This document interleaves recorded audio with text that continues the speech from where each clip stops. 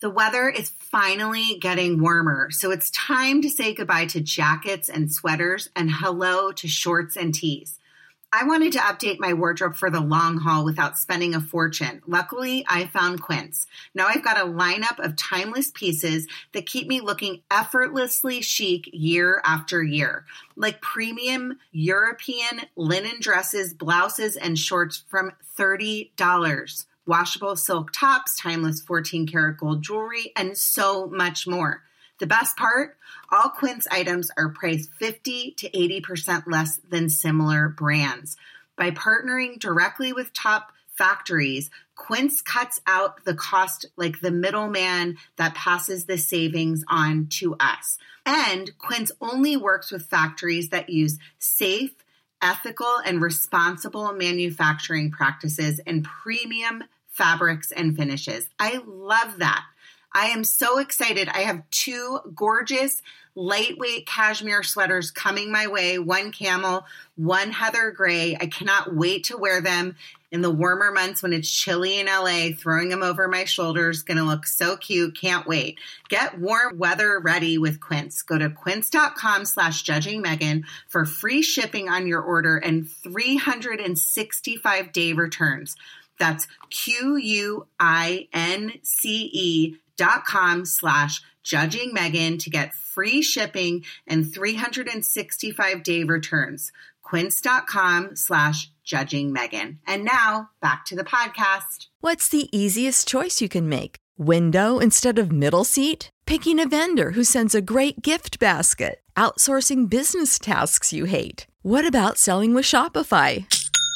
Whether you're selling a little or a lot, Shopify helps you do your thing, however you cha-ching. Shopify is the global commerce platform that helps you sell at every stage of your business. From the launch your online shop stage to the first real-life store stage, all the way to the did we just hit a million orders stage. Shopify's there to help you grow. Whether you're selling scented soap or offering outdoor outfits, Shopify helps you sell. Wherever and whatever you're selling, Shopify's got you covered. Sign up for a $1 per month trial period at shopify.com/try. Go to shopify.com/try now to grow your business, no matter what stage you're in. Shopify.com/try.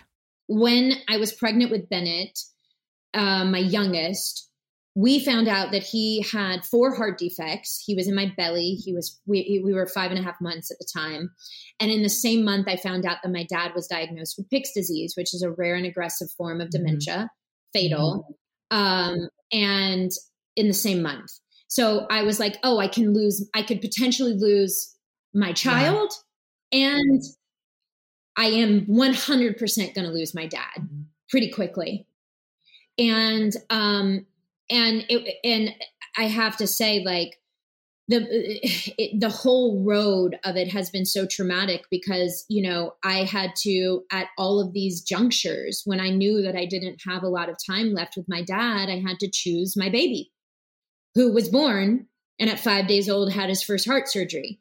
And then he was in the hospital for a month, and then he came home on oxygen, and I couldn't get to my dad.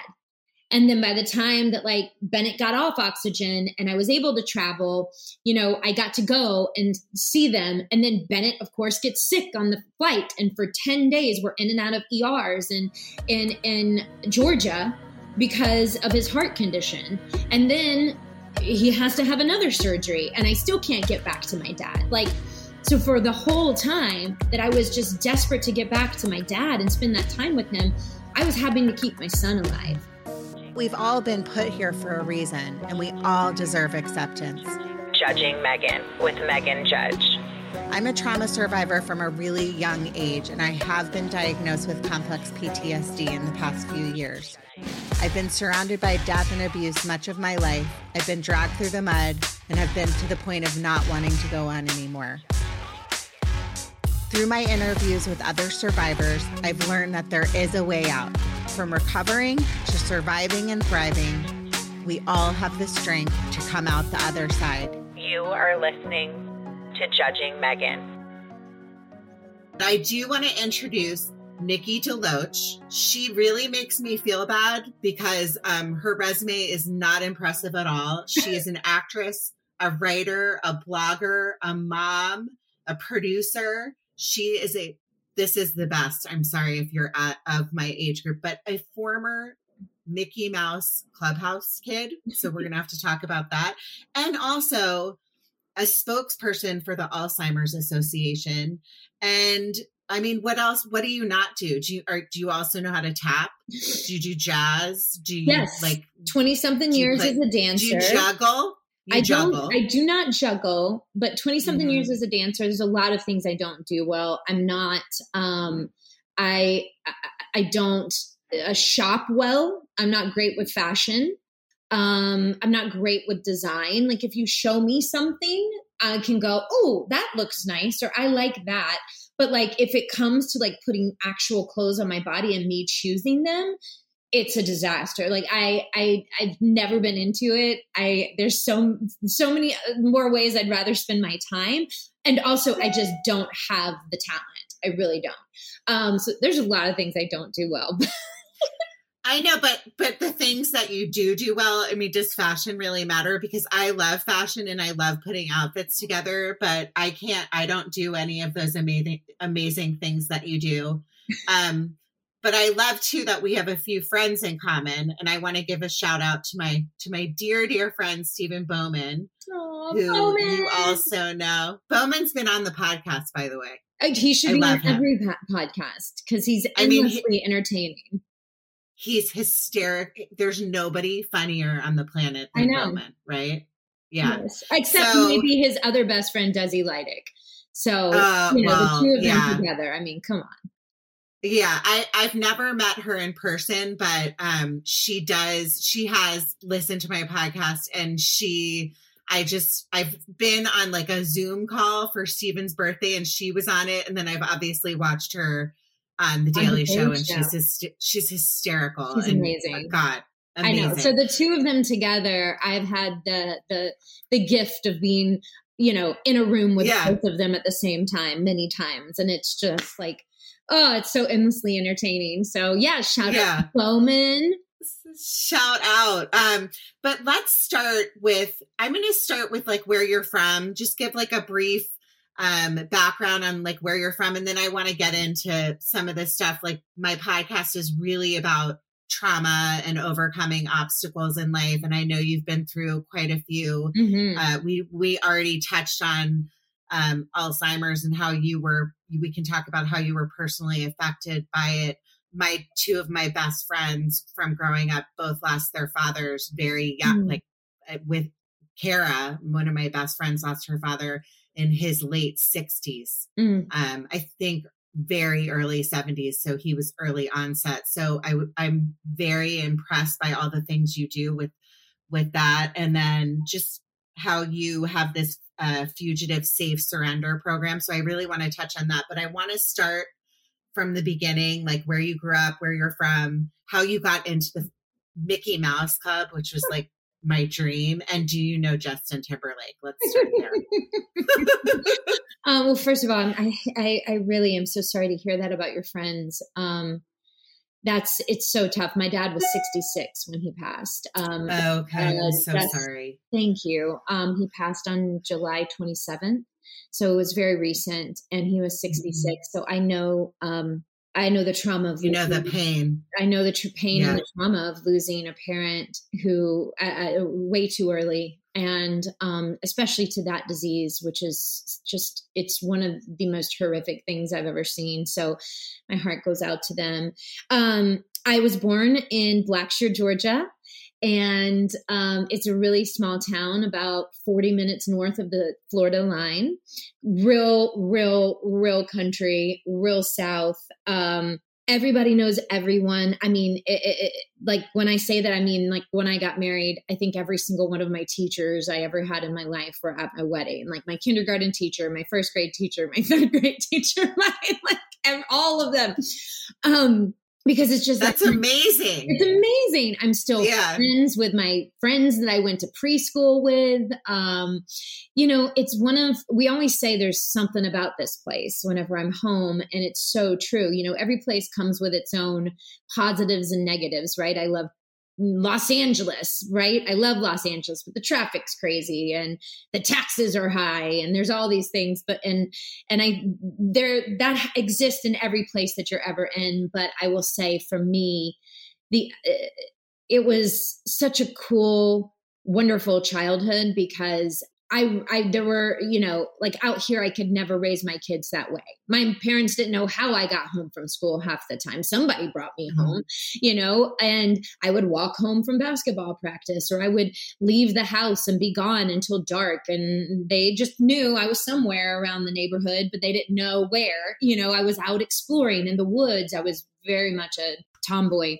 And that kind of freedom and independence, I want my kids to have that. And it's really difficult to imagine them having that kind of life here in Los Angeles. And maybe you can't have that anywhere anymore.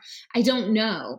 But I had that. And it was so beautiful. And I also think the cool thing about being raised by an entire community, which is the way that it used to be, right? If you think about decades and decades ago or centuries ago, you were raised by a village, you were raised by a community. And the thing that it taught me was how to love a lot of different people and how to be loved by a lot of different people.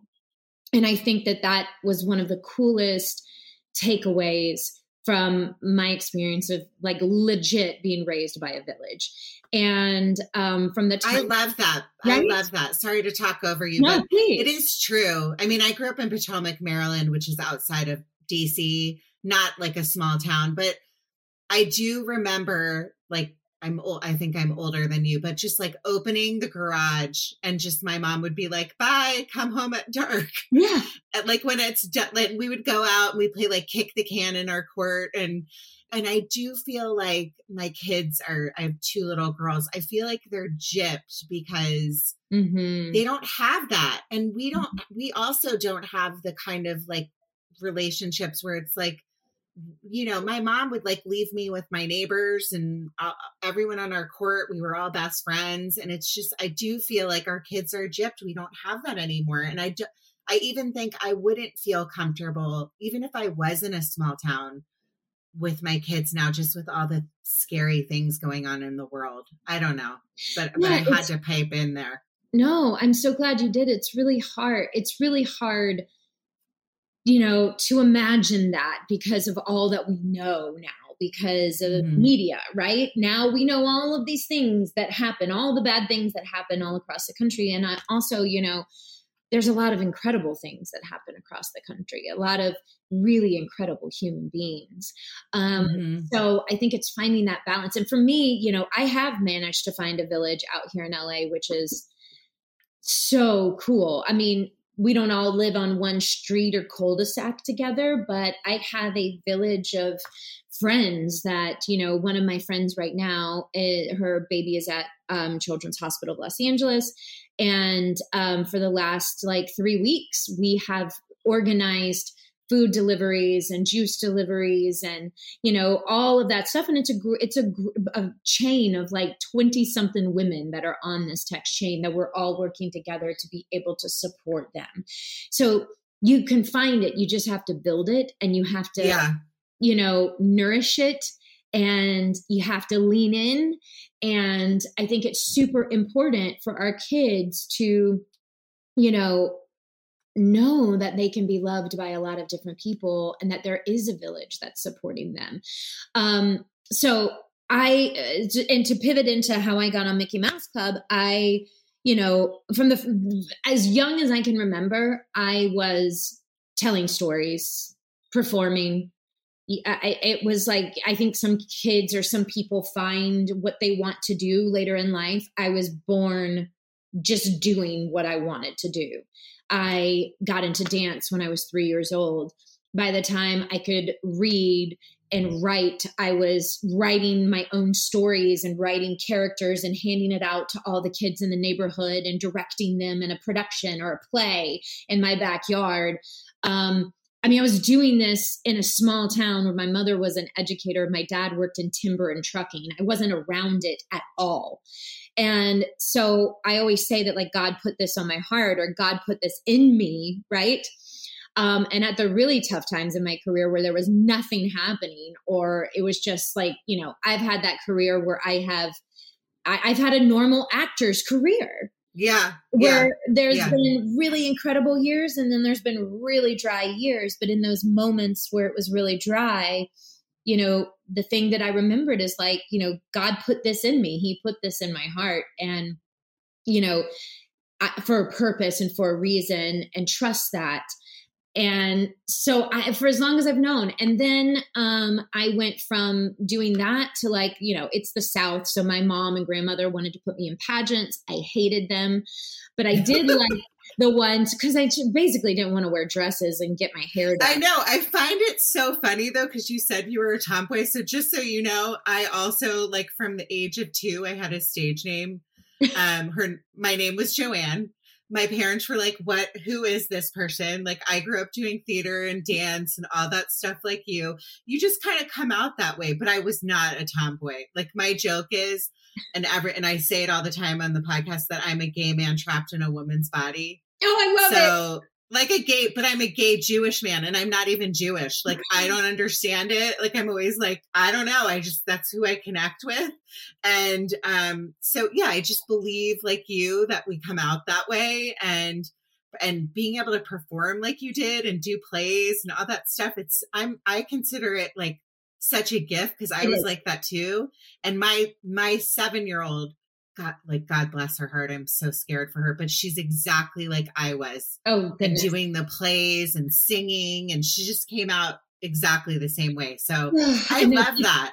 I know people have asked me, like, would you let your kids go into it? And it's like, it depends on a lot of things.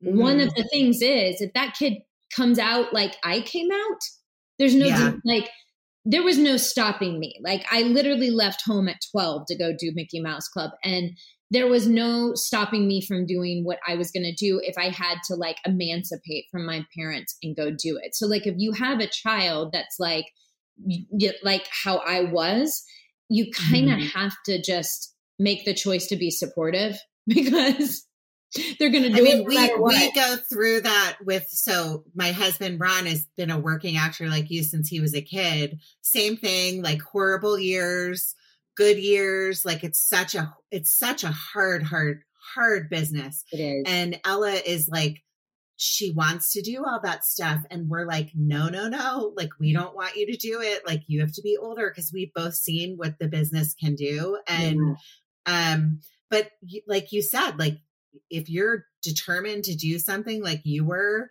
nothing's going to stop you when you have that bug. Right. And it sounds like you had it. And then how did you get the actual, like, so you must have had an agent and you were auditioning and all that stuff from Georgia. And then how did you get the Mickey Mouse Club? Well, you know, the lucky thing about the pageants is that the ones that I liked to do had a talent competition to them. So, which I wanted to sing and dance. And so that was like the highlight of, you know, of the whole thing for me. And I ended up winning this talent competition that took me to Los Angeles, a free trip to Los Angeles. And now that I, you know, look back on it, it was definitely one of those, like, there was 25 different agents that came and watched. And by the end of that talent competition here in Los Angeles, I was 11 at the time.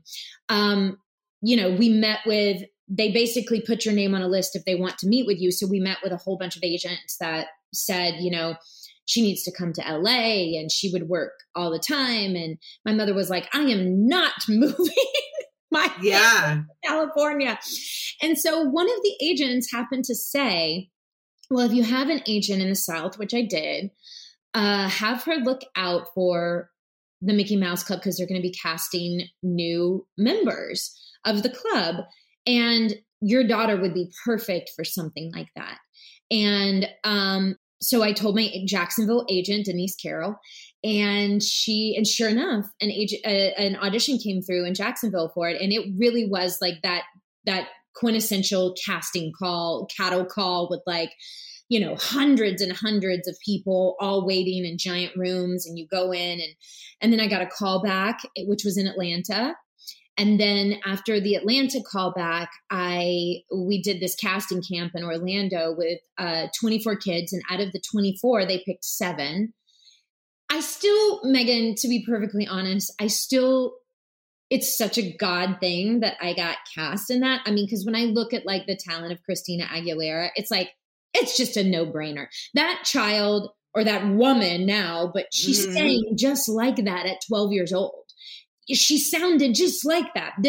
And she was so tiny. She was a tiny little human. And this voice came out of her. And I was like, that makes sense how she would get on the Mickey Mouse Club. But I didn't have a Christina Aguilera voice. I could definitely carry a tune. I was a great dancer, and I was actually really good with the acting stuff. Right. But, looking at those kids, it's still so unimaginable that I got like plucked out of the thousands upon thousands of kids that auditioned for that. And you can only, in my opinion, it's like, yes, you have to have talent, but that is so lucky. It's just luck.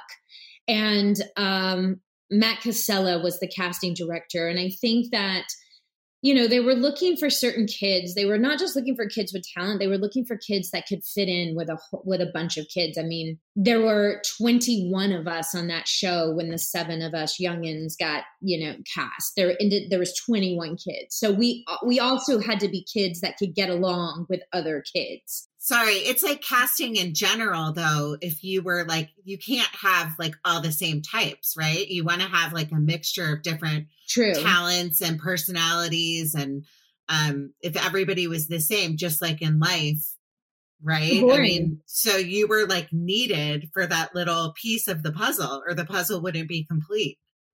Well, I'm just so glad, because it was some of the best years of my life. And I'm so grateful. I mean, talk about, it was kind of like going to Juilliard for kids, but on steroids, because, we were doing things that if you wanted to have a career in entertainment, you learned everything. So you learned sketch comedy. You learned how to put on a live performance. You recorded songs in a booth. You did music videos. You did like the breadth of what we covered on that show is like going to a school that you can't, a dream school for kids who want to be in entertainment. And also for me, it was like also the first time I was really around a group of kids that were just like me, that were obsessed with performing and telling stories and being artists and being creative and being silly and really goofy and super weird. In the South, sometimes weird is not celebrated. And I was definitely a weird kid in that way. And I finally, found my people, when not that the people that I grew up with weren't my people, but the part of me that lived in the world of creativity. I was like, whoa, this is a whole group of kids that are exactly like me. How fun. So it was. And then did they, you were on it with like Justin. I mean, it's crazy to me how many of the cast members ended up having real like big careers. So like, it must have been an amazing training ground. It would be like a Saturday Night Live, but for kids, right? That's so what many I of the call it. Saturday Night Live. Yeah. So many of the Saturday Night Live. People, were so shocked when Justin was on Saturday Night Live and they were like, he was amazing. He was so good. And I'm like, I'm not shocked at all. That's exactly what we did on the Mickey Mouse Club. Mickey Mouse Club was SNL, but for kids. And I remember watching it. Yeah. Right. Yeah. And he was spectacular on it, but that's what we did. We did silly sketches and, all of that stuff. So he was primed for an SNL appearance, and he knocked it out of the park. And then so you were on for how many seasons? We were on for the last couple of seasons, the 7 of us. And then they had a changing of guards at the top for Disney. And it's one of those things where I always look at. Was that hard on you as a kid? Because that's like your first. Yeah, that's like the thing. It's like your first you're so happy. You're with all these kids that are just like you. I hear you. I was like a little theater performer as a kid, and my sisters were athletes, and so you're always like, I love them, but I'm different. There's something. And then when you actually do like your first, like I did a ton of theater as a kid, your first like performance, you're like, oh my God, there's other people like me. Yeah. And then the letdown of like not having this show continue as a teenager, right? Because by then you must have been like 13. I was 15 when it ended. 15. I was 15 when it ended. Cause we went with the filming and stuff, we went for about 2.5 years. Okay.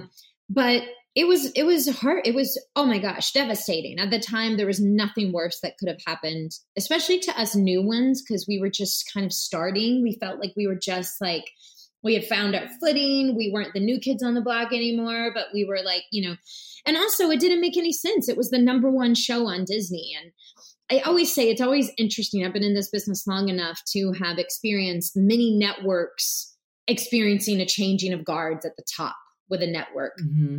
And I will tell you, it's remarkable how many times they come in and cancel number one shows. It's like blows my mind. Like, yeah. I am of the mindset, like if I came in and took over a network, I'd be like, if it ain't broke, don't fix it. And if like if a show is number one, you don't cancel it.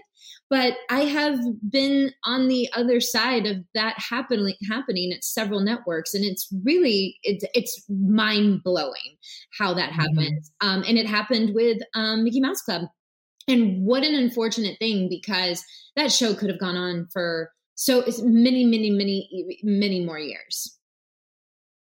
And it could have even been, I mean, I see what my 7-year-old's into.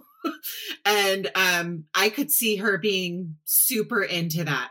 I mean, it would even be relevant now just with like, all the comment. I don't know. I find that so interesting. And also just at the age of 15, being a girl, a teen, finding your happy place, finding your fit, and then the letdown of being like, well, why is this happening? Like this is successful. And then your life then of like, I think you said you've been in the business 30 years of knowing that you have, like, there's so many ebbs and flows. Ron, my husband, went through, he was on a very successful TV show. Same thing. They canceled it. Like all the fans were writing in. Yeah. And they were like, why are you canceling this? And it's just like, that's what happens. It's part of the business, right? It's so part of the business. And I think it was my first lesson in like, life's just not fair sometimes. Yep. And also disillusionment is a really hard lesson to learn. And especially when you have to learn it at a really young age. But it was also my first lesson in that. And I have to say, throughout my whole life, I used to look back and think, wow, especially because all of my, peers that came out of that, so many of them became not just like successful, but like some of the most successful people in this industry. And I kept looking around going like, well, what happened? Like, did God forget about me? I know I worked as hard as everyone else. Like, why am I having to constantly like fight for my meals? And it seems like it's just like happened for everyone else. Like, it just like was all laid out. It just happened. And when I look back now, I can tell you I would not be the person that I am today had I not experienced a whole lot of failure in my life. And I don't mean failure in like a bad way. I mean, just things not happening that you want to happen, or dreams not coming true that you fight really hard for, or shows ending that, were dreams that actually came to fruition. I've experienced it so much, and just the humility that comes with constantly being reminded that like nothing is for sure. and what goes up must come down. Yeah. Right. I honor you and look up to you so much because of all the things that you are doing with your life now are all shaped by the struggles and the years. I mean, I know so many actors. I've been in Los Angeles 20 plus years. A lot of our friends are actors and, musicians or whatever. And the people that I see continue to work and have gone through hard things, I am always the most impressed by, because now a lot of times like child actors end up, having real issues with mental illness and like issues with not being able to deal. Whereas it's like for you, I think the struggles and the ebbs and the flows probably made you the way that you are today, and why you're so successful in doing so many different things, especially for others, which I'm a huge believer in. And I think that's what life's all about. It's like, I say it all the time, be happy by making others happy. My dad used to say service it to me. Driven heart. Yeah. Service driven heart. And I believe that's why we're here. Mm-hmm. I am not put on this earth to have an acting career. Mm-hmm. That's just what I do. And I'm very lucky to be able to do it, to write, to produce, to act. What I am put on this earth to do is to serve others. That's what I learned later. I love you. You're my best friend. We're hanging out. No, I mean, I think it's so true that the hardships, and I talk about it every podcast. I'm 40 plus episodes. I'm a year in.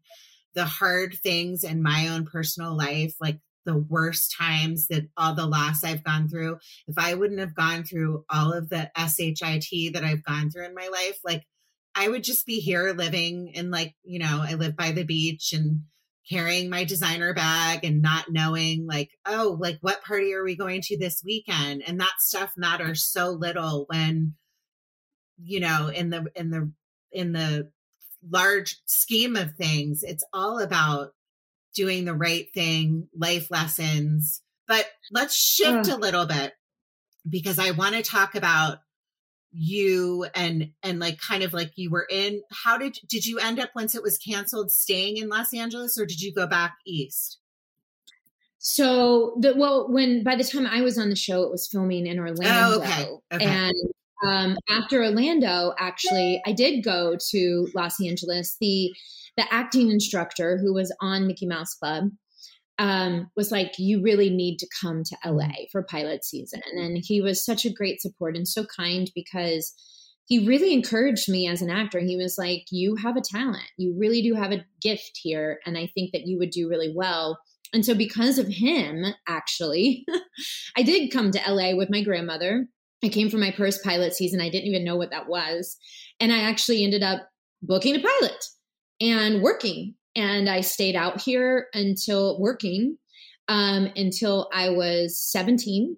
And at that time, you asked about Justin. So Justin's family, to me, he's, like I have an actual blood brother, but Justin is also my brother. And his mother practically like raised me and was my guardian for like half of my life. Tell Him Sexy Back is my favorite song of all time. I'm just going to add that really quick. Sorry. I just absolutely love him. He's such he's just such a sweet, wonderful human. I love hearing that. That's really nice to hear, because I'm not friends with people. Yeah.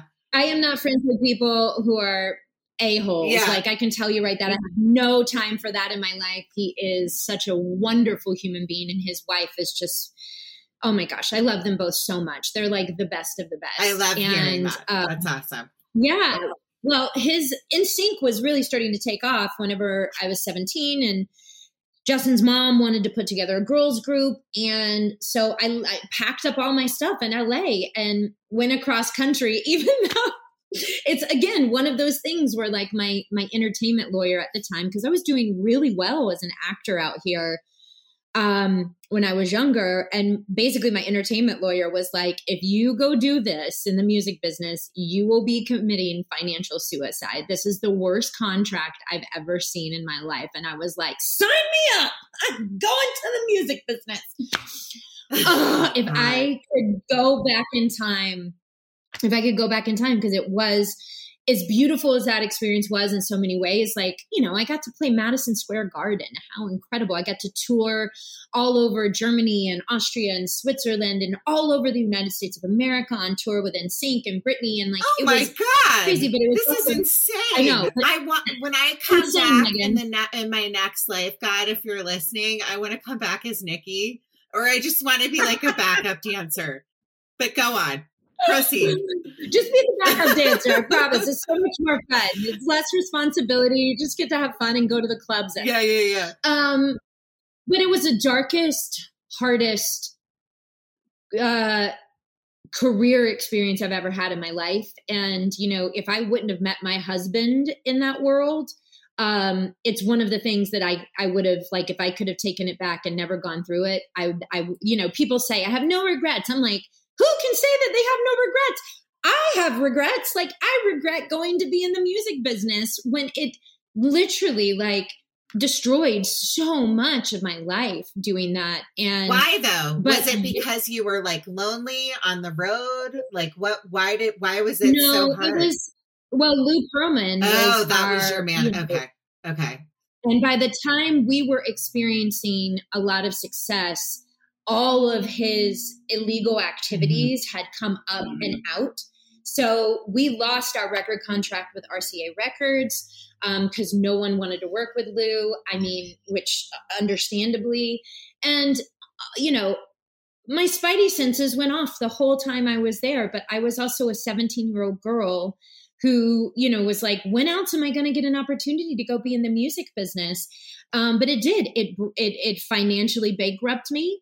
It emotionally bankrupted me. And it was a creative wound that took me probably 10 years to actually truly get over and heal. And so if I could go back, I would not have chosen that path. But I did meet my husband there. And I've been with my husband. We've been married for 11 years and we've been together for 21.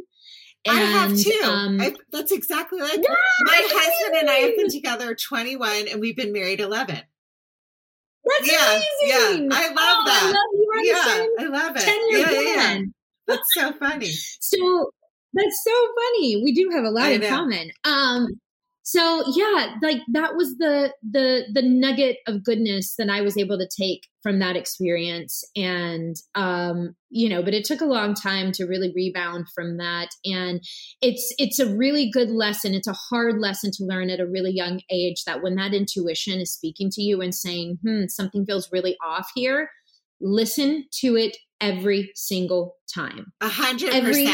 100%. And I do have young listeners and that I know listen, and I have a few that are like, message me because I live in Los Angeles. You know how you get those messages and they're like, you live in LA. Yeah. Do you know it?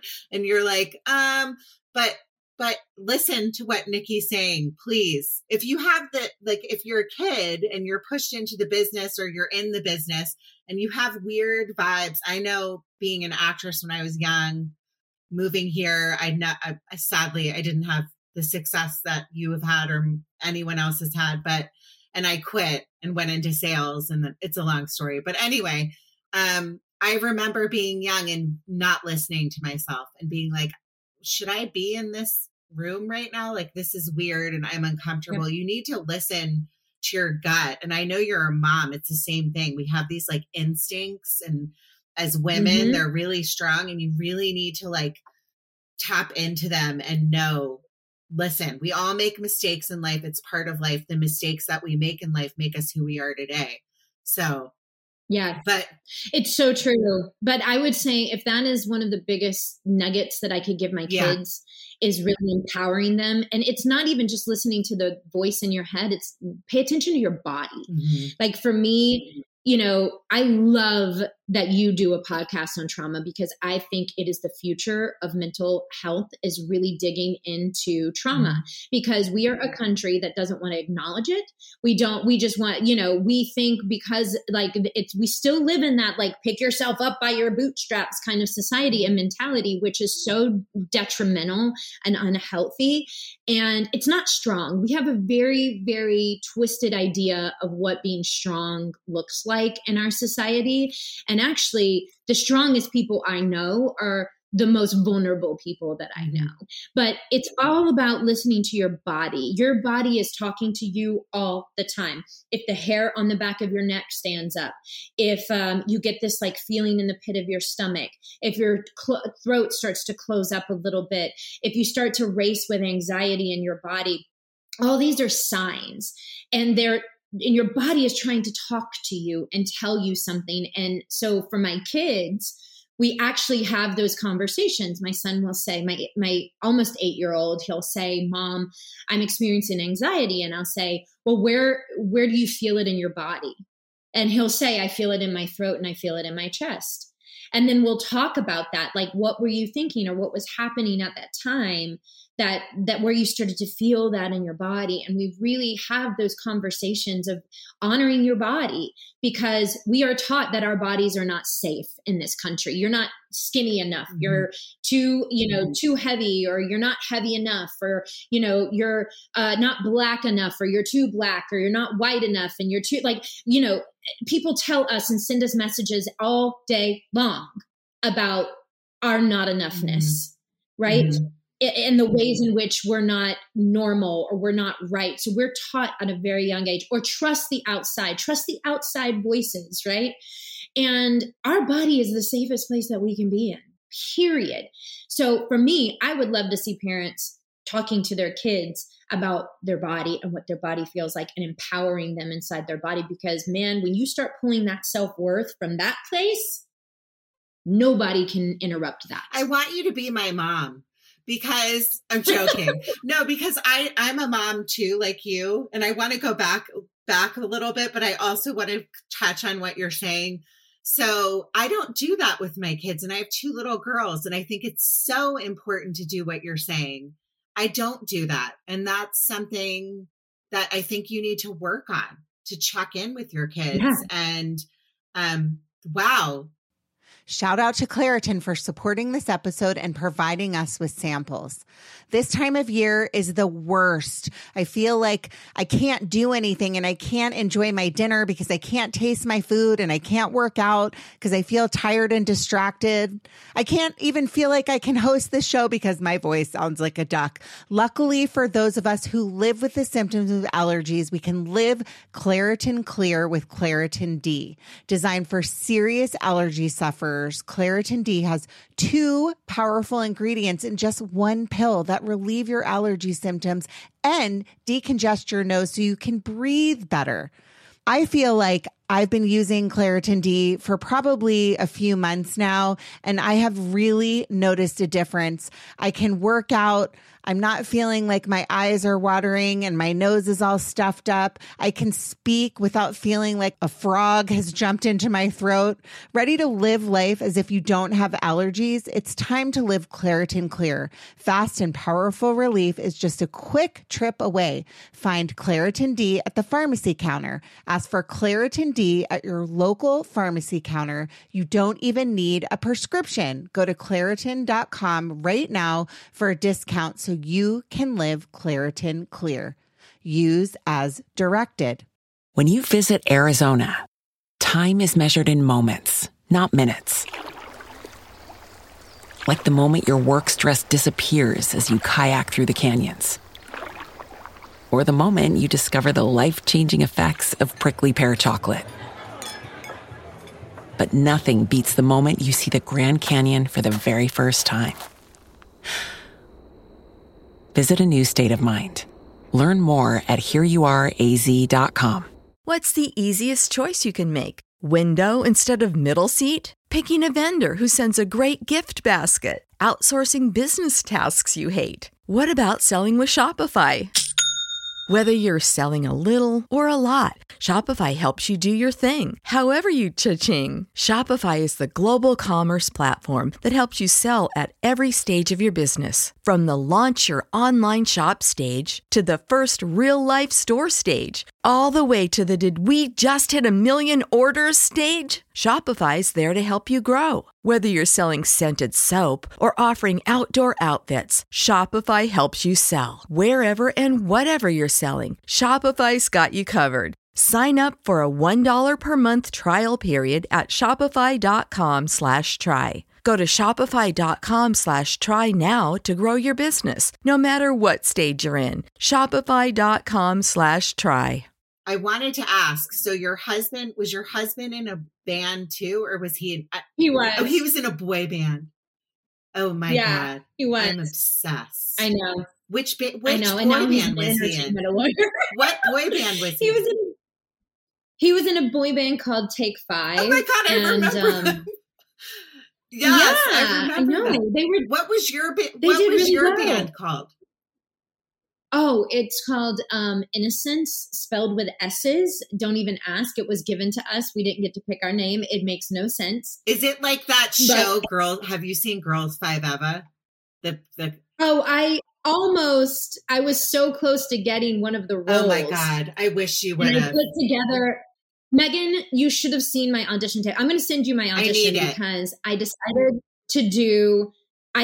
to produce this whole thing. And I wrote like a voiceover intro in the voice of Tina Fey. Oh my God. And I was like, my name is Nikki DeLoach, and I was in a one-hit wonder girl band called Innocence, spelled with S's. And it's like over all the images of me, and the character that I auditioned for was a girl who was in a girl band who ended up marrying a boy in a boy band, and was like legit my story. It's Busy Phillips, it's Busy Phillips' character. Yes, oh my God, and. So I did the first round and they loved my tape. And so then they sent me more scenes and I produced and did a whole other round of like stuff. And I got really, really close, but they had made an offer to Busy Phillips for that and her offer went through. And so she got it. But, I was like, that was actually another like real heartbreak for me. I literally was like, I cannot believe that they would not cast me for this. It was one of those though, like I walked away and I was like, you know what? Actually, they're lost. Totally. Huge. Like I did really walk away like heartbroken, but at the same time, I was like, they're lost because also think about the wealth of stories that they could have pulled from me of like just what I had gone through in the industry. Like I have years and years and years and years of stories being in the music business. And I was like, you know what? Bad mistake, guys. Like bad mistake. Well, I mean, there's like we have talked about on the podcast, there's a reason it happened and there's a reason why you didn't get it. And it sucks and it's super painful. And you're like, this blows. Like, why is this happening to me? But there's a reason why it happened. I want to ask though, so you and your husband were together. You then were in LA and then how did that go? So you ended up together, you were dating, you then went into, yes. So tell me what happened with that. I went in, because I was completely broke after the music industry. And so was he. I moved back out to LA and he came with me the second time around. And I went to community college for 2 years. I was still under the contract with Lou and he would not release me. And his terms of being released from him were that I had to sign a confidentiality agreement, which I was like, you know what? You've already ruined my career. Like, I'm going to talk about you for the rest of my life. I'm not giving that to you. You will not silence me. So, and the other one was he would get a percentage of anything that I did. So whether it was acting or whatever, he would get a percentage. And I was like, you've already destroyed my career. Like, I'm going to have to rebuild from scratch. I'm not giving you anything. Yeah. And so I went to community college and I waited out the whole 2.5 years of my contract that was still on there. I just waited it out, went to community college. I got my, I was a sociology and psych major. I was a double major. And it was the best thing I could have ever done because it really like satiated my appetite for being a seeker and a learner. And it's still to this day, one of my favorite things about me is that I'm so interested in learning, and it changed my life to go to college. And it was something I always wanted to do. And so and by the way, the way the universe works, and my husband went to law school. So on the end of that 2.5 years, my contract ends. 5 days after my contract ended, I got an audition for a show called North Shore. I wasn't even going to go on the audition because I wasn't in that headspace. I was going to go on to get my degree in psych and sociology. And I wanted to be a psychologist I wanted to go into areas that were whether it was poor areas or people that didn't have access to mental health care. And I wanted to go and be able to help and be there for people because mental health is so expensive. It's ridiculous. And it should be included in our health insurance. It should be, paid for. Don't get me started. Oh, I can't, it's such a platform that I'm going to stand on my soapbox and I'm going to ring that bell as long as I can. It breaks my heart. And a lot of my guests that have come on this podcast, we talk about it. Like people can't afford healthcare. They can't afford mental health care. And if we could, you and I both live in Los Angeles, maybe we wouldn't have our issues with all the homeless people, but don't get me started because I could take another hour talking about that. If we actually took care of people. And so that's the thing I really learned, in college that like the measure of a good society is really how well we take care of our most vulnerable.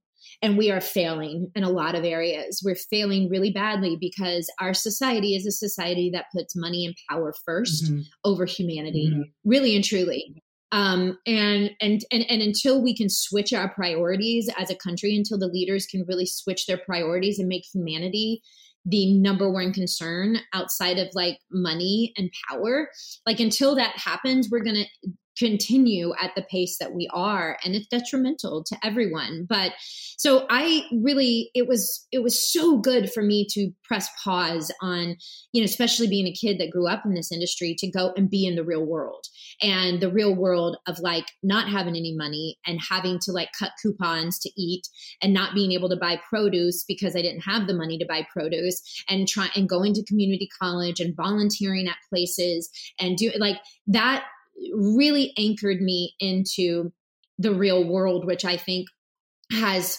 fed me for the rest of my life. It always brings me back to like, cause you can in this business, like really get caught up in like, red carpets, which I hate, or like, being on a hit show or going to the parties and thinking that that is your worth. And that is not your worth. Going to an awesome party does not make you a better person. Being on a hit show does not make you a better person. None of those things actually make you a better person. And so it was this like really important turning point in me, Nikki, my life of never forgetting at any point in time what actually is really important in life. Well, I think too that so many young actors, if they are on a hit show like you were, whatever it be, and then they just don't go to school and they don't educate themselves. And then they're like, oh my God, I have to wait tables or like bartend because I don't have a backup plan or I don't have like any other interests. I see it so often. I sometimes am like, oh my God, like what if I would have kept auditioning? Like I wouldn't be able to like have the life that I do now. And same thing with my husband, who's like, he's still acting, but he's in real estate. Like, was he going to be bartending till he was like 60 years old? So I think it's so important. You have to diversify. Yeah. It's one of the biggest pieces of advice that I give actors when they're young and they don't like it. They really don't like it when I give this advice, but I say, find other things that bring you joy and let acting, like, I'm not saying don't focus on it. I'm not saying don't pursue it. Don't hone your craft and take that craft seriously. That's not what I'm saying. What I'm saying is find other things that bring you joy and other things that you can make a living doing. Because if your whole existence and your bank account is dependent on making it just as an actor, that's a whole lot of suffering that you are going to experience. And I wish I would have learned that, even earlier in my career, that we can do a whole bunch of different things. And like now, like I do a whole bunch of other things, and acting is just like, yes, it's a job that I have, but it's one of the jobs that I have. And it's made my life a whole heck of a lot happier. Yeah. Skipping ahead a little bit, I really wanted to touch on, I know that you do like a lot of Hallmark movies, and I love this story. I read it somewhere about you where you started doing Hallmark movies because of your grandmother. Is that true? Yes, I did. Which I love. I think that's amazing. Thank you. Yes, she wanted me to do a Hallmark Christmas movie. I was on a show called Awkward at the time. And so I said to my agent, I said, do you mind like calling over to Hallmark? I don't like and seeing like if that's a possibility or if it's something that, if they would have me or want me. And next thing I knew, I got an offer to go do my first Hallmark Christmas movie. And I can tell you right now, I've worked my whole entire life, but there has never been anything that I've ever done that my grandmother and my community, like back home, my community, Blackshear, has ever loved more than the Hallmark movies that I make. And it's like I've never done anything else. They suck you in. I'm like, I'll be like flipping channels and I'll be like, oh my God. Like, and then it's just like, I'm sucked in, like I said, and I'm like drinking like a buttery Chardonnay on the sofa. Like they're just like positive and happy. And I think that's why people love them so much. Cause it's like, it's an escape as to like all the stuff that's happening in our world right now. That's so scary. Right. My biggest thing that I tell people, like I'll say this to my mom, I'll be like, turn the news off. Yes. Like, because even last year I experienced watching the news all the time in quarantine. And next thing I knew, I was like, I'm so angry all the time. And I was like, oh, I have to turn the news off. Like, and be very careful about where I get my information and my media and this and that, like, because of the fact that like we have, I don't know if you saw The Daily Show did, a really funny skit about it that Desi was a part of. I think it's the one that I know what you're talking about. Yeah. Where, but they were talking about like how news is delivered in other countries. And it's like, today we are discussing this and da-da-da-da-da. And this is what's happening to the news today. Everybody have a great Tuesday. Thank you for tuning in. And then in America, it's like, bum, bum, bum, the world is coming apart and everything is horrible. And da-da-da-da. And like, it's so fear inducing. So I think for people, what they're yearning for really is a happy ending. They're yearning for something that doesn't give them anxiety, something they can watch with their entire family. Like that's what they want to see. And that's what they want to feel. They want to be able to check out and just like watch something that makes them feel happy, and to be able to be a part of that is really cool. I love that you do that. And I wish I could like touch on like every aspect of your career, because I'm obsessed with it. But I want to talk about all the good that you're doing. And I also want to talk about your dad. And I'm so sorry to hear that he was so young. I mean, that's like my best friend from growing up. One of my best friends, Kara, her dad, same thing. It's such a scary, hard thing to go through. My aunt recently passed away over the summer in July. And she wasn't diagnosed with Alzheimer's, but she had dementia, and we watched her slip away, I believe that it's maybe one of the worst ways, not for them to go because they don't really know what's happening, but for us to slowly watch a human being like lose themselves, and they're not there. And it's like, they're just like a shell of themselves. And it's so painful to see. And I haven't had an episode where, because Kara's doesn't want to come on and talk about it. And then Carter, my other friend who also lost her father, they're not ready, but I think it's really brave that you're able to talk about it. And if you don't mind touching on what it was like to go through that pain of losing your dad that way. Absolutely. I talk about it because, after my first son, this is where the living out loud started happening, because after my first son, I had suicidal postpartum anxiety.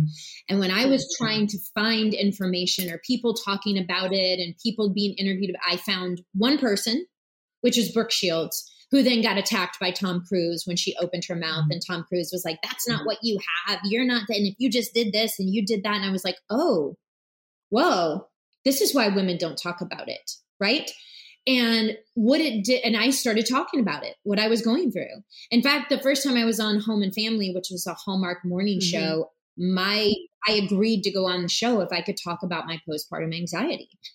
And part of that is because women are going through this, or people are going through hard things, and they're feeling so isolated and alone inside of their pain. And I if I can be a part of talking, if my story and talking about my story can help somebody else not feel alone or isolated, I'm going to talk about it every single day. And so for my dad, you know, when I was pregnant with Bennett, my youngest, we found out that he had 4 heart defects. He was in my belly. We were 5.5 months at the time. And in the same month, I found out that my dad was diagnosed with Pick's disease, which is a rare and aggressive form of dementia, fatal. And in the same month. So I was like, oh, I could potentially lose my child. And I am 100% going to lose my dad pretty quickly. And I have to say, like, the whole road of it has been so traumatic because, you know, I had to, at all of these junctures, when I knew that I didn't have a lot of time left with my dad, I had to choose my baby, who was born and at 5 days old had his first heart surgery. And then he was in the hospital for a month, and then he came home on oxygen, and I couldn't get to my dad. And then by the time that, like, Bennett got off oxygen and I was able to travel, you know, I got to go and see them. And then Bennett, of course, gets sick on the flight. And for 10 days, we're in and out of ERs in Georgia because of his heart condition. And then he has to have another surgery, and I still can't get back to my dad. Like, so for the whole time that I was just desperate to get back to my dad and spend that time with him, I was having to keep my son alive. Which is, you know, I would choose that every single time. And my dad would want me to choose that. But I missed out on all that time because I had this other insanely traumatic experience that I was going through with my baby. And then finally, when we got Bennett's heart, 3 heart surgeries later, to a good place, COVID happened. And then yet again, I couldn't get to my dad. And, you know, I finally, when I got vaccinated and my dad got vaccinated, and at this point he was in a facility and I could get to him, my amazing husband, we rented an RV. We drove across country because I was like, we're not staying at hotels. This was like really scary. COVID. And we drove across country and I went to see him for the first time. And, you know, you said the thing of like, they're not there, right? I think the thing that I have learned the most inside of this is they are there. They are there because of their soul.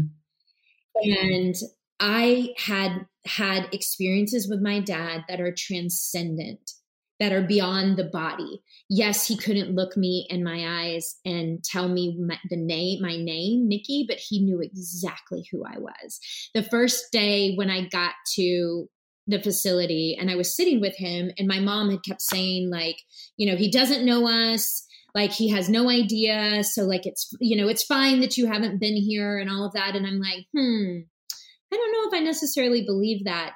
And I landed and saw my dad for the first time, and I was sitting with him and I said, Dad, do you know who I am? And he was looking at me, and I could tell he was searching to try to find the name. And I said, look at my hands. I was like, because I have my dad's hands. And I showed him my hands and I said, I have your exact hands. And he took my hands and he took a finger and he traced the top and he traced the inside. And then he put his hand up like this. And I put my hand next to his, and we just held our 2 palms together. And then he looked at me and a smile came across his face. And I said, you know who I am, don't you? And he nodded his head. And 2 weeks later, 2 weeks later now, 2 weeks later, I have to go back to LA. We have to return this RV that we rented. I am having an insanely difficult time saying goodbye to my dad. And I am crying, and he gets me into the truck and he shuts the door finally. And I am sitting in the car and I'm sobbing so hard. And he knocks on the window, and then he puts his hand up to the window, just like he did 2 weeks prior when we were sitting together. And then I put my hand up to his. So let me tell you this. That's a man that doesn't know what happened 10 seconds before any moment. He has no short-term memory. You want to tell me how he knew? His soul knew. I love that. I love that you say it that way, because it's so true. And it's so, it's amazing. And I love that. It's amazing. Like, I was there when he took his last breath. That was, and even getting to him was like, you know, something out of a movie.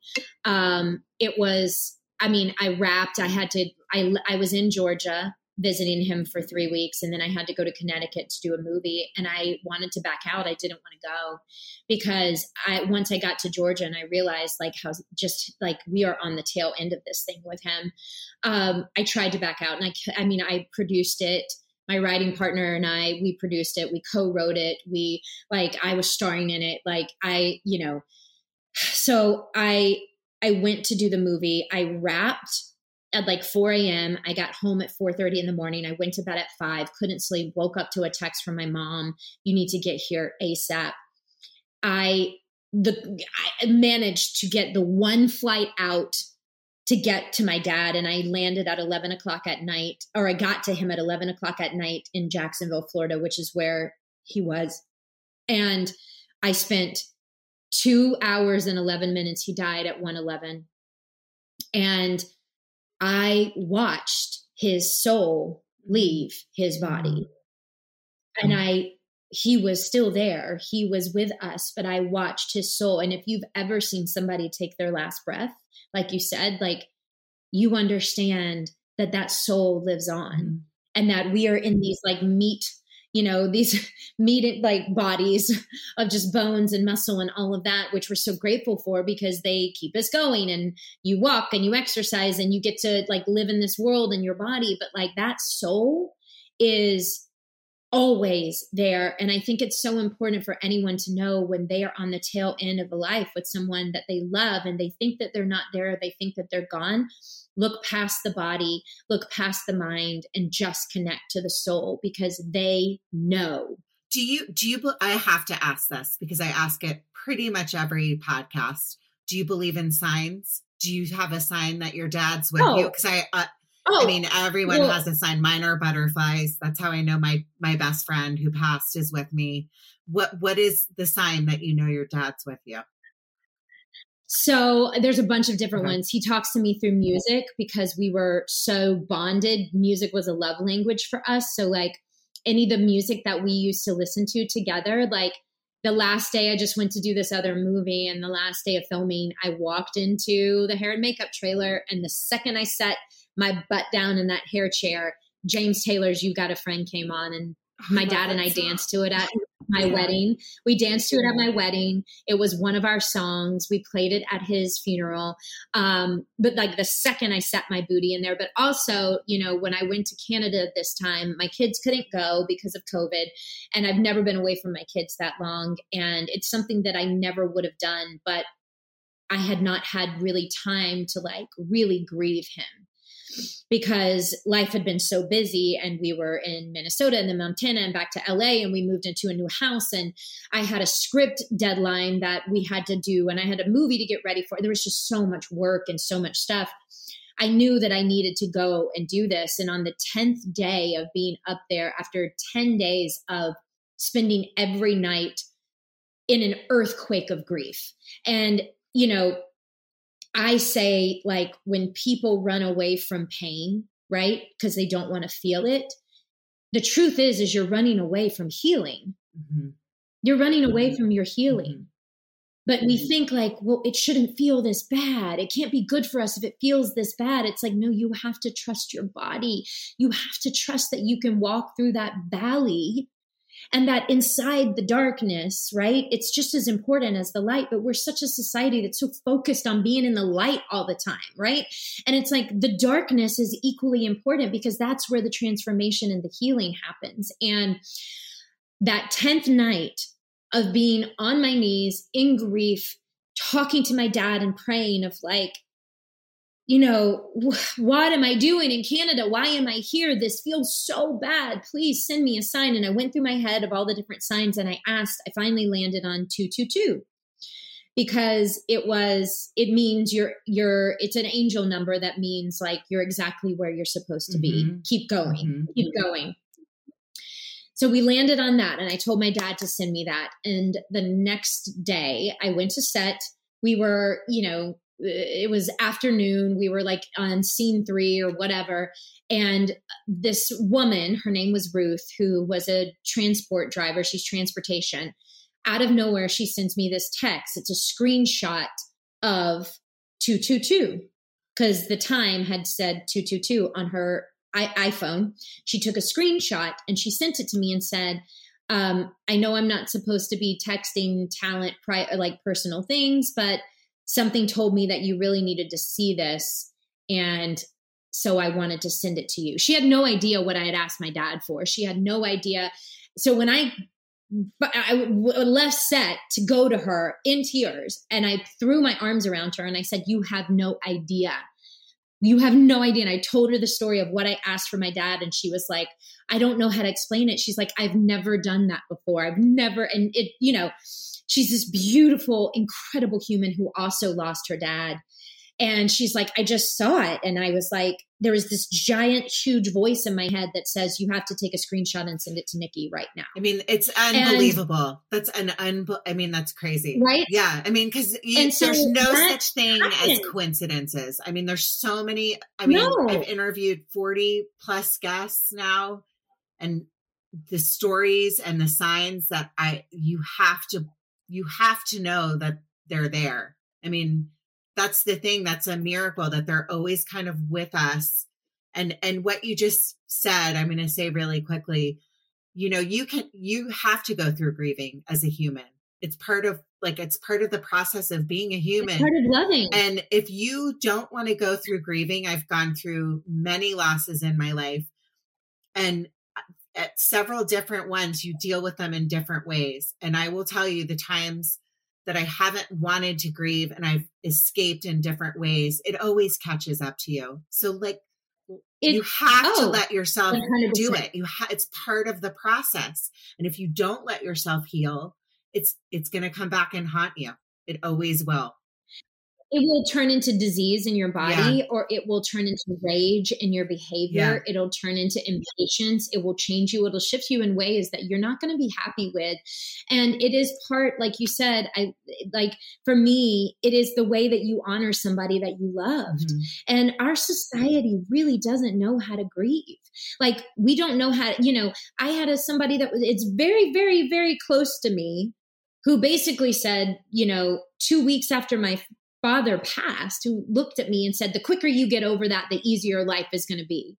And I looked at this person who I've known for 20 something years of my life and was like, well, first of all, I want to put my hands around your throat right now, because what a really insensitive thing to say to somebody who's in grief. But it comes from this attitude of we're just supposed to get over things and we're just supposed to go on with it. And we're just and it's like, that's not true. Whoever said that? It's not actually what we're supposed to do at all. And the amount in which we love somebody is going to be reflected in the grief that we have for that person. And also the trauma, it is traumatic to lose somebody. It is so shocking to the system.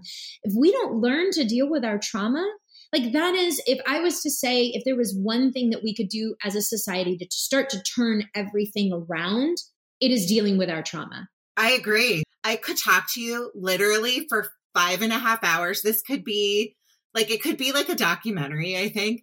But we have to do it. I know, but I want to talk really quickly before we close about just a few other things. The fugitive safe surrender. I know that that's something that can you touch on that? And then I also want to, if people want to reach out to you or find more information about ways that they can get involved in things that you're doing, I would love for you to share that information as well.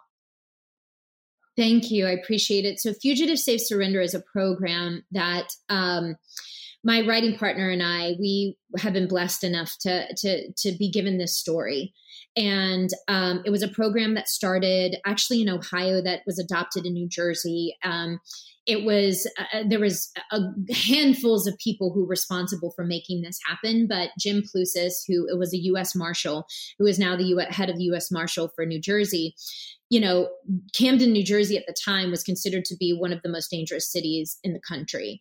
And, they wanted to turn the city around. And what they realized in their research is that there's so many outstanding warrants, and it's really getting in the way of people being able to live, get a driver's license, have a job, have a second chance in life.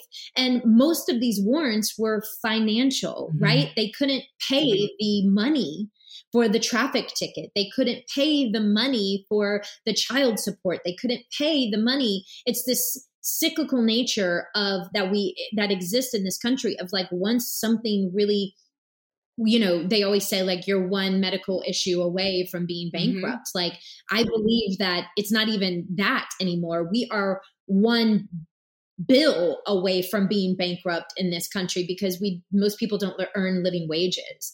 So this program was created in order to give people a second chance at life. So they got the church involved, and they got the police involved, and then they got the U.S. Marshals involved, and they created a program. They got judges to volunteer their time over a 4-day weekend, and people could turn themselves in safely at the church. And if they turned themselves in and they sat across from a judge, that judge would figure out a payment plan, figure out some way for them to be able to rejoin society the way that they deserved to. And so this program was replicated 5 different times in the state of New Jersey. And at the end of it, they were able to give over 18,000 people second chances. And so my writing partner and I have been talking to, people whose lives were changed by being a part of this program and by being given a second chance at life. And I think that this is something that, like, could you imagine how, first of all, how necessary it is? It has never been more necessary for us to have a program like this all over the country for people to be able to come and legit get a second chance. Because as it stands right now, if you're incarcerated, you lose the right to vote. And then you come out and then you're not really given a second chance at life, even though you did your time and you may be rehabbed. It's a very backward system because for the most part, I think about my life, how privileged I was to be born into the family that I did, that had means to take care of me, means to send me to school, or I got to go live my dream. But a lot of people are born into poverty. A lot of people are born with a single mom that works 3 jobs. A lot of people are born into situations that are so different from many of us. And if the tables were turned, right? If the tables were turned, would you not? How many times have you run a red light and you just paid the ticket? How many times did you roll through a stop sign and you just paid the ticket? Half of these people couldn't even pay the ticket, and then there became a warrant out for their arrest. Like, that is unacceptable. It's the stuff that we take for granted. 100%. Well, for right now, we're doing, we're working on doing an actual movie and a documentary about the program and what happened. And we're talking about it because we're looking for fugitives that will come forward and share their story with us, because it happened so long ago. So in terms of that, it's like spreading the word. If they know somebody that was touched, whether it's on the East Coast in New Jersey or something like that, like, please DM me, let me know. And then outside of that, I think it's also, I speak about it because it's like, for me being a person of faith, and I find it really interesting that a lot of people, especially, you talk about the Bible Belt and how much people go to church there and how much people consider themselves to be Christian and people of faith, yet they're the first to stand in judgment of someone who goes to prison or has a warrant or doesn't look like them or live like them or love like them, or, they're the first to stand in judgment of those people. They're the first to prosecute those people. And for me, that is completely antithetical to like what Jesus and his message was and how we are supposed to live in faith. Like, love thy neighbor as thyself. That didn't mean love your neighbor who looks just like you and lives the life just like you and believes just like you. It means love your neighbor. 100%. Period. And I think that, I go to church and I see the people sitting in the front row and I'm like, you're sitting in the front row, you're cheating on your wife. Like, that's not, like, you can go to church all day long and preach whatever you're going to preach. But like, going backwards to like our news being so skewed on both sides, it's like, as a society, we really just need to like take a step back, and it's about, I feel like it's like this big giant snowball that's going down a hill and we can't stop it. And it's just so scary. So I love that you're doing this. I would love to learn more about it. What is your, I mean, I know you have 5 trillion followers on Instagram, but if somebody wants to DM you, what is your Instagram so they can message you? So yes, Nick, N-I-K, Deloach, Deloach on Instagram. That's what I'm on primarily. Please DM me, whether it's Alzheimer's or Children's Hospital. I'm a board member at Children's Hospital. I saw that and I love that too, because my daughter had surgery at Children's Hospital. We'll have to talk offline about it. And I love them. And they're the most amazing place on the planet. But proceed. Yeah. So please follow me on Instagram. If you're interested in Alzheimer's or you have someone that's affected, I raise money constantly for Alzheimer's. I'm doing a walk on November 6th. You can join my team. You can donate. I want to join your team. Can I join? I want to join the team, please. And you can walk with me. I would love to. If you want to come and walk, Saturday I'm getting a big group of people together. We will walk. We'll wear my mask. And all the money goes to the Alzheimer's Association. And here's why it's important is because, there's the National Institute of Health in this country.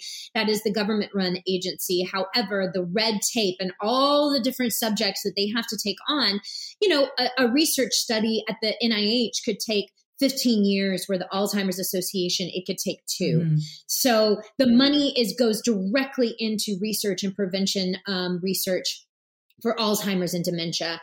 And the numbers are only literally when I say going up, they're quadrupling in the next 10 years or so. So this is a crisis that we actually have on our hands right now. And it kills more people than prostate and breast cancer a year put together.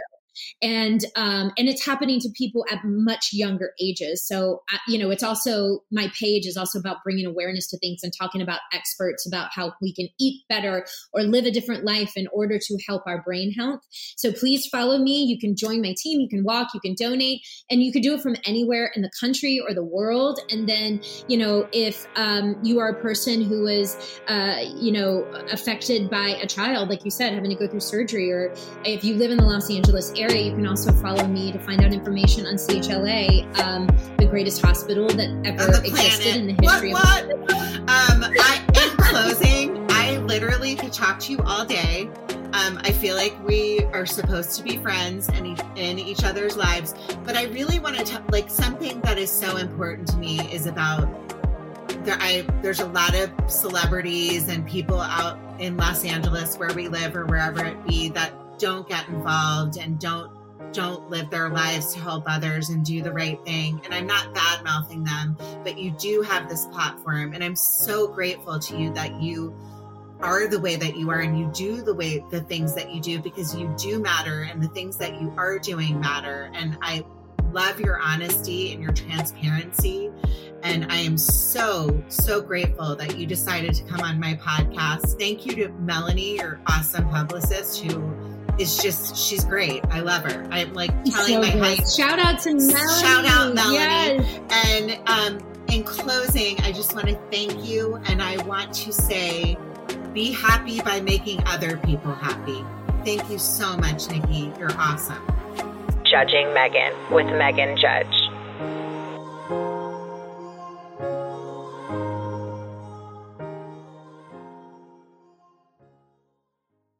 Our family has grown. Welcome to the world, Hannah baby. Introducing a new collection, Hannah Soft, made with Tencel. It's so breathable, with stretchy comfort for all of baby's first moments. And it's cool and gentle on their skin all year round. Entrusted Hannah quality for your most precious gift.